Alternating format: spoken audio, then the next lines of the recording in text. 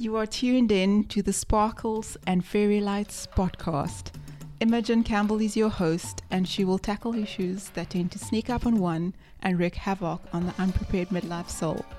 First up, perimenopause. If you are in your 20s or 30s, feel free to join the conversation and be ignorant no more. Welcome back to episode 15, can you believe that, of the Sparkles and Fairy Lights podcast. This episode is called No Stress Tresses to Match Beautiful Dresses. Well, since we're on the topic of beautiful shoes, dresses, etc., we need hair to match, don't we? It's definitely not known as a woman's crowning glory for nothing. Beautiful hair has always provided enchantment and admiration.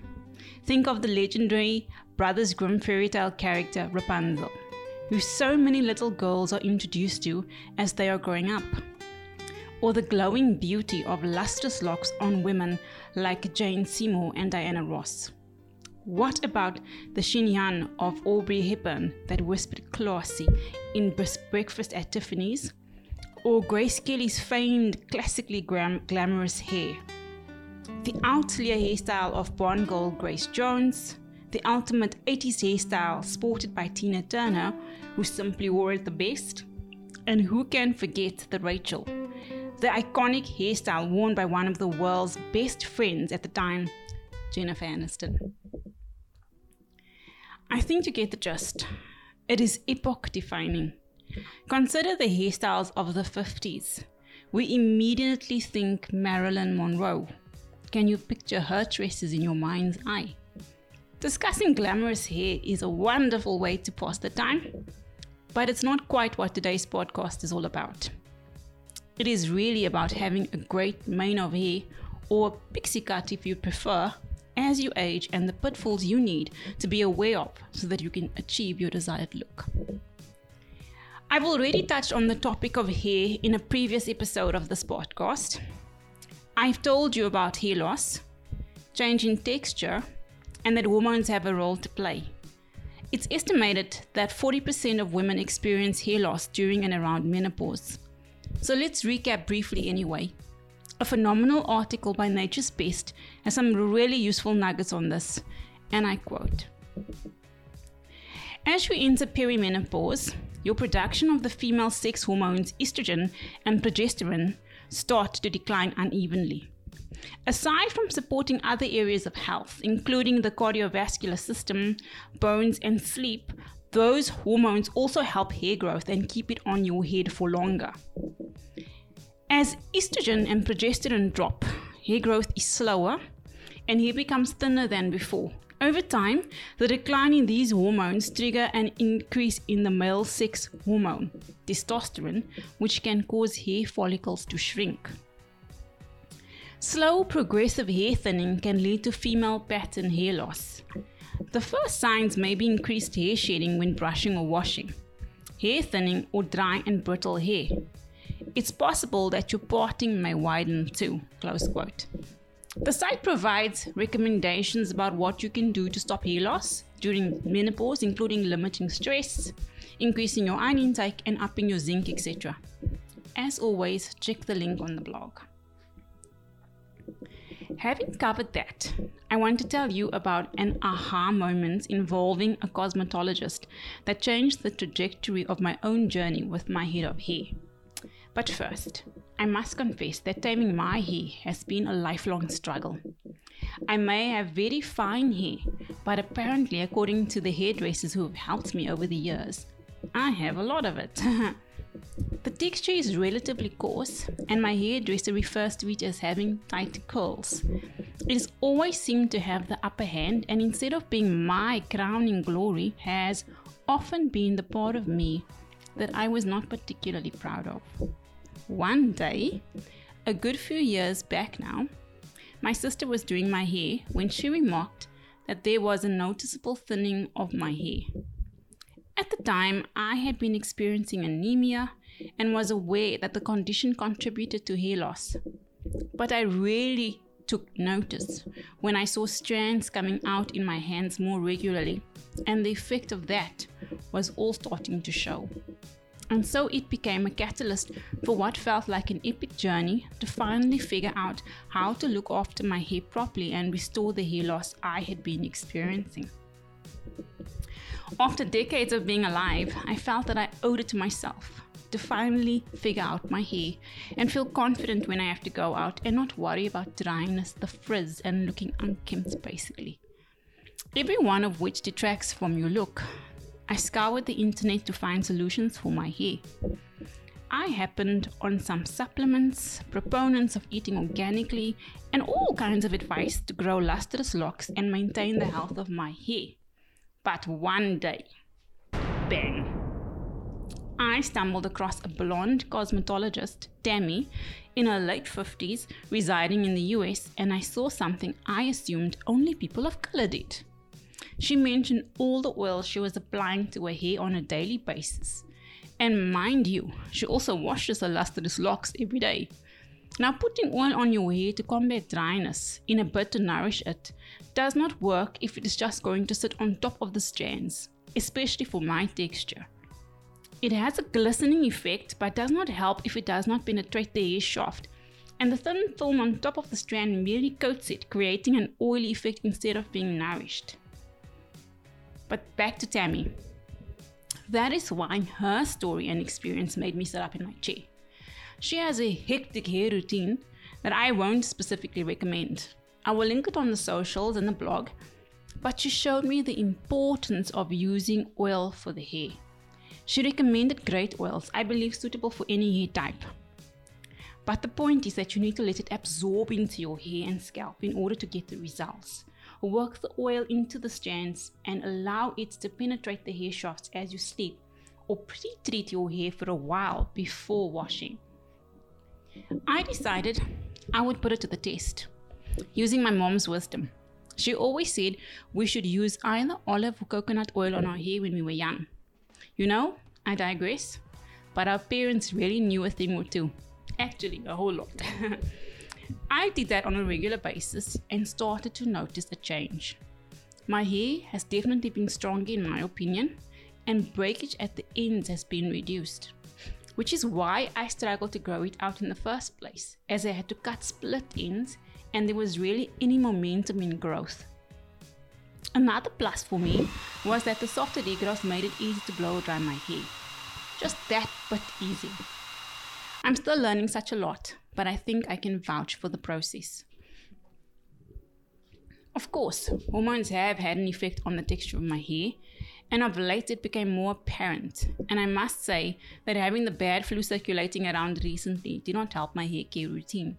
So I made the time to let it sit and really soak in overnight and longer than usual, and check the results this past week.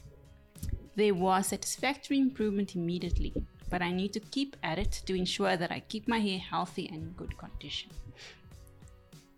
Besides the oils needed to deeply penetrate and absorb into the hair, and some people also use hydrating masks for this purpose, you need natural oils and fats to be imbibed through your diet. You are what you eat is as true for your body as for your hair. The Mediterranean diet has been recommended for this. I'm going to add some links about the Mediterranean diet and its benefit for health in the blog. Please note it's also excellent for your brain. A win-win situation, so to speak. Across the board, experts also recommend a variety of supplements, not least biotin. These supplements are in addition to a diet rich in omega-3 and a great intake of fish oil and olive oil, plus nuts, avocados, etc. And besides, being frazzled about dry, frizzy, frazzled tresses are not going to help us to rock gorgeous locks to wear with our favorite frocks, nor will it promote the well-being we all hope for.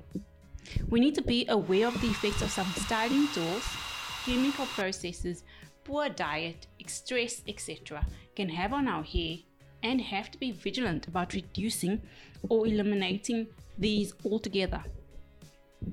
For some, once the 40-year mark is reached, or once lustrous tresses become dull, limp, and lifeless. Yes, even though hair strands are technically dead, beautiful hair can have a life of its own. You know what I mean. I've read about women whose thinning manes have caused major trauma because it's such an important expression of a woman's femininity. Another poignant example is that of cancer patients who have to shave their hair as a result of undergoing treatment, in effect exacerbating the private heartache and pain. And hair, a very public symbol of their battle, becomes a source of much distress. After turning the magical 40, if my memory serves me correctly, I recall a friend not pulling any punches about using relaxers and applying chemical products on my hair. Heat-based hairstyling tools also cropped up. For a girl with my hair texture, that was a bit much to give up and hard for me to hear and bear at the time, to be honest. But going natural at that point in time did not feel like a real option, as my hair has these tight curls and it's a huge effort to control even on a good day. If you can relate to the struggle to even get a comb through the roots between treatments, then you understand that. This alternative, going natural, actually demands a lot of oil and attention and a different type of upkeep. I have a good friend who has managed to figure it out. Kudos to her. But all these years later, I'm so glad that I've been able to find a way to use oils in a different way without entirely stopping chemical treatments and heat styling tools, and have so far prevented more hair loss. Although I'm super vigilant about checking the condition of my hair, taking corrective action when necessary, and having the conversations I need to with my hairstylist. However, there is so much written about hair care, including what I would describe as myths. Many people espouse the idea that when you reach a certain age, you have to cut your hair. The answer, I believe, is it depends, and probably somewhere in between. No need for extremes. But to illustrate, I'll provide 2 examples, and then you can chew on the idea for yourself. Dominic Saxon, one of my favorite influencers over 50, and boy, she is stunning, believes in having short hair. If I've understood the reasoning correctly, the thought behind it is that it lifts the face at a time when everything is sagging. The natural progression of aging is for the skin to sag and move downwards, and therefore to counteract that is to have short hair and produce lift through the cut and move the eye upward. She's the definitive case in point, and she rocks short hair. I've linked a video where Dominic recreates 4 hairstyles for short hair. She's such a dynamic proponent of short hair, but also a bit of a hair chameleon, as she often changes hair color. You don't see that every day. She posts videos on this topic, and I know that she visits her hair salon religiously. For the rest of us who do not have the money to do so, it's probably best to have a chat with our own hairdressers to figure out what works best for us. But what if you love your healthy, longer tresses? Do you need to cut it? Well, think Jane Seymour, who has held out on cutting hers to age 70. I have seen that she's now embracing grey and sporting shoulder-length hair, but it's taken her decades to get to that point, and for good reason too. Besides it being her definitive feature, it had been instrumental to a successful career. So no surprise that even as late as the 1960s, she felt extremely comfortable with long hair. I think it's important to get advice from loved ones and/or experts who can help us to make such a determination.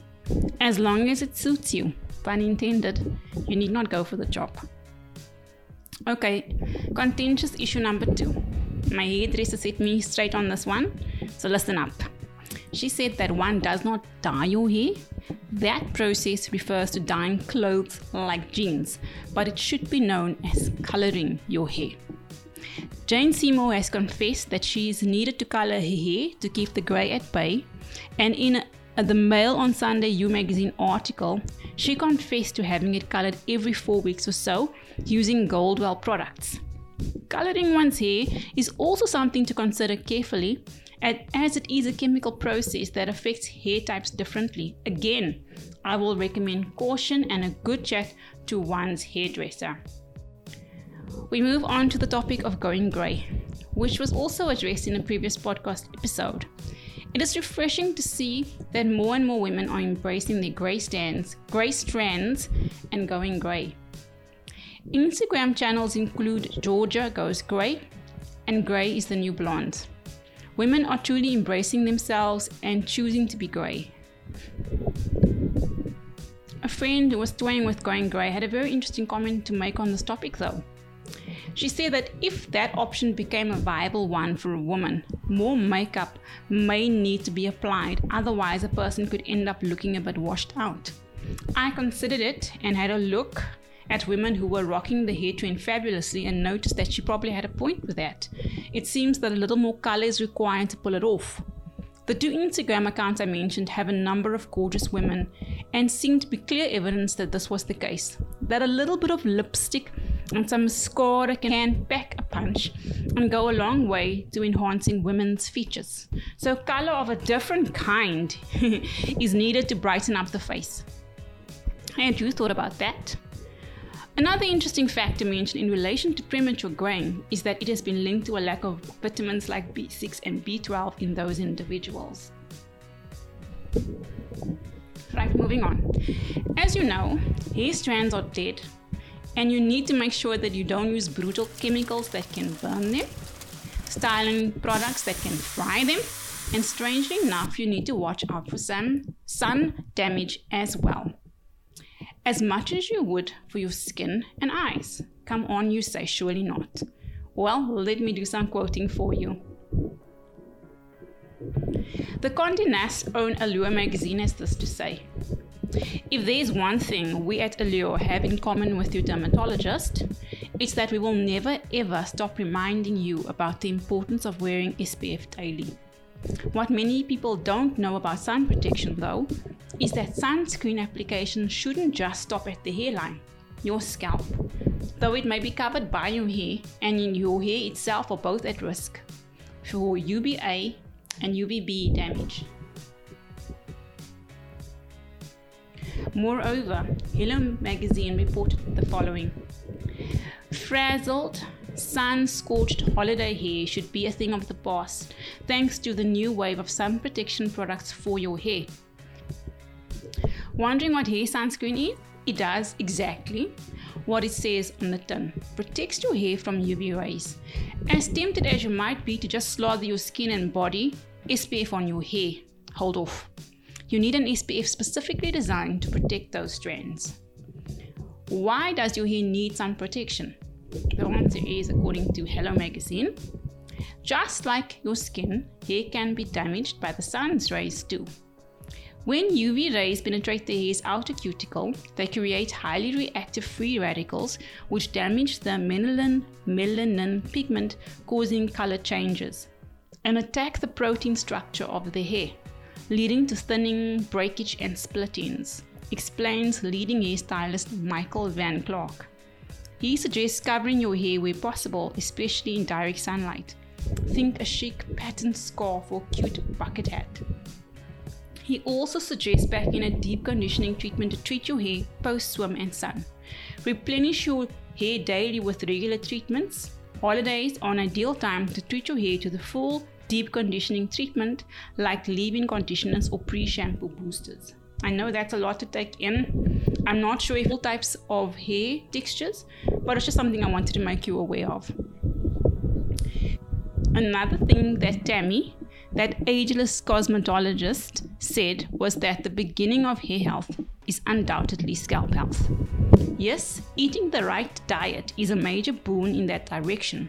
But what about massaging your scalp and using a scalp massage brush when it's wet?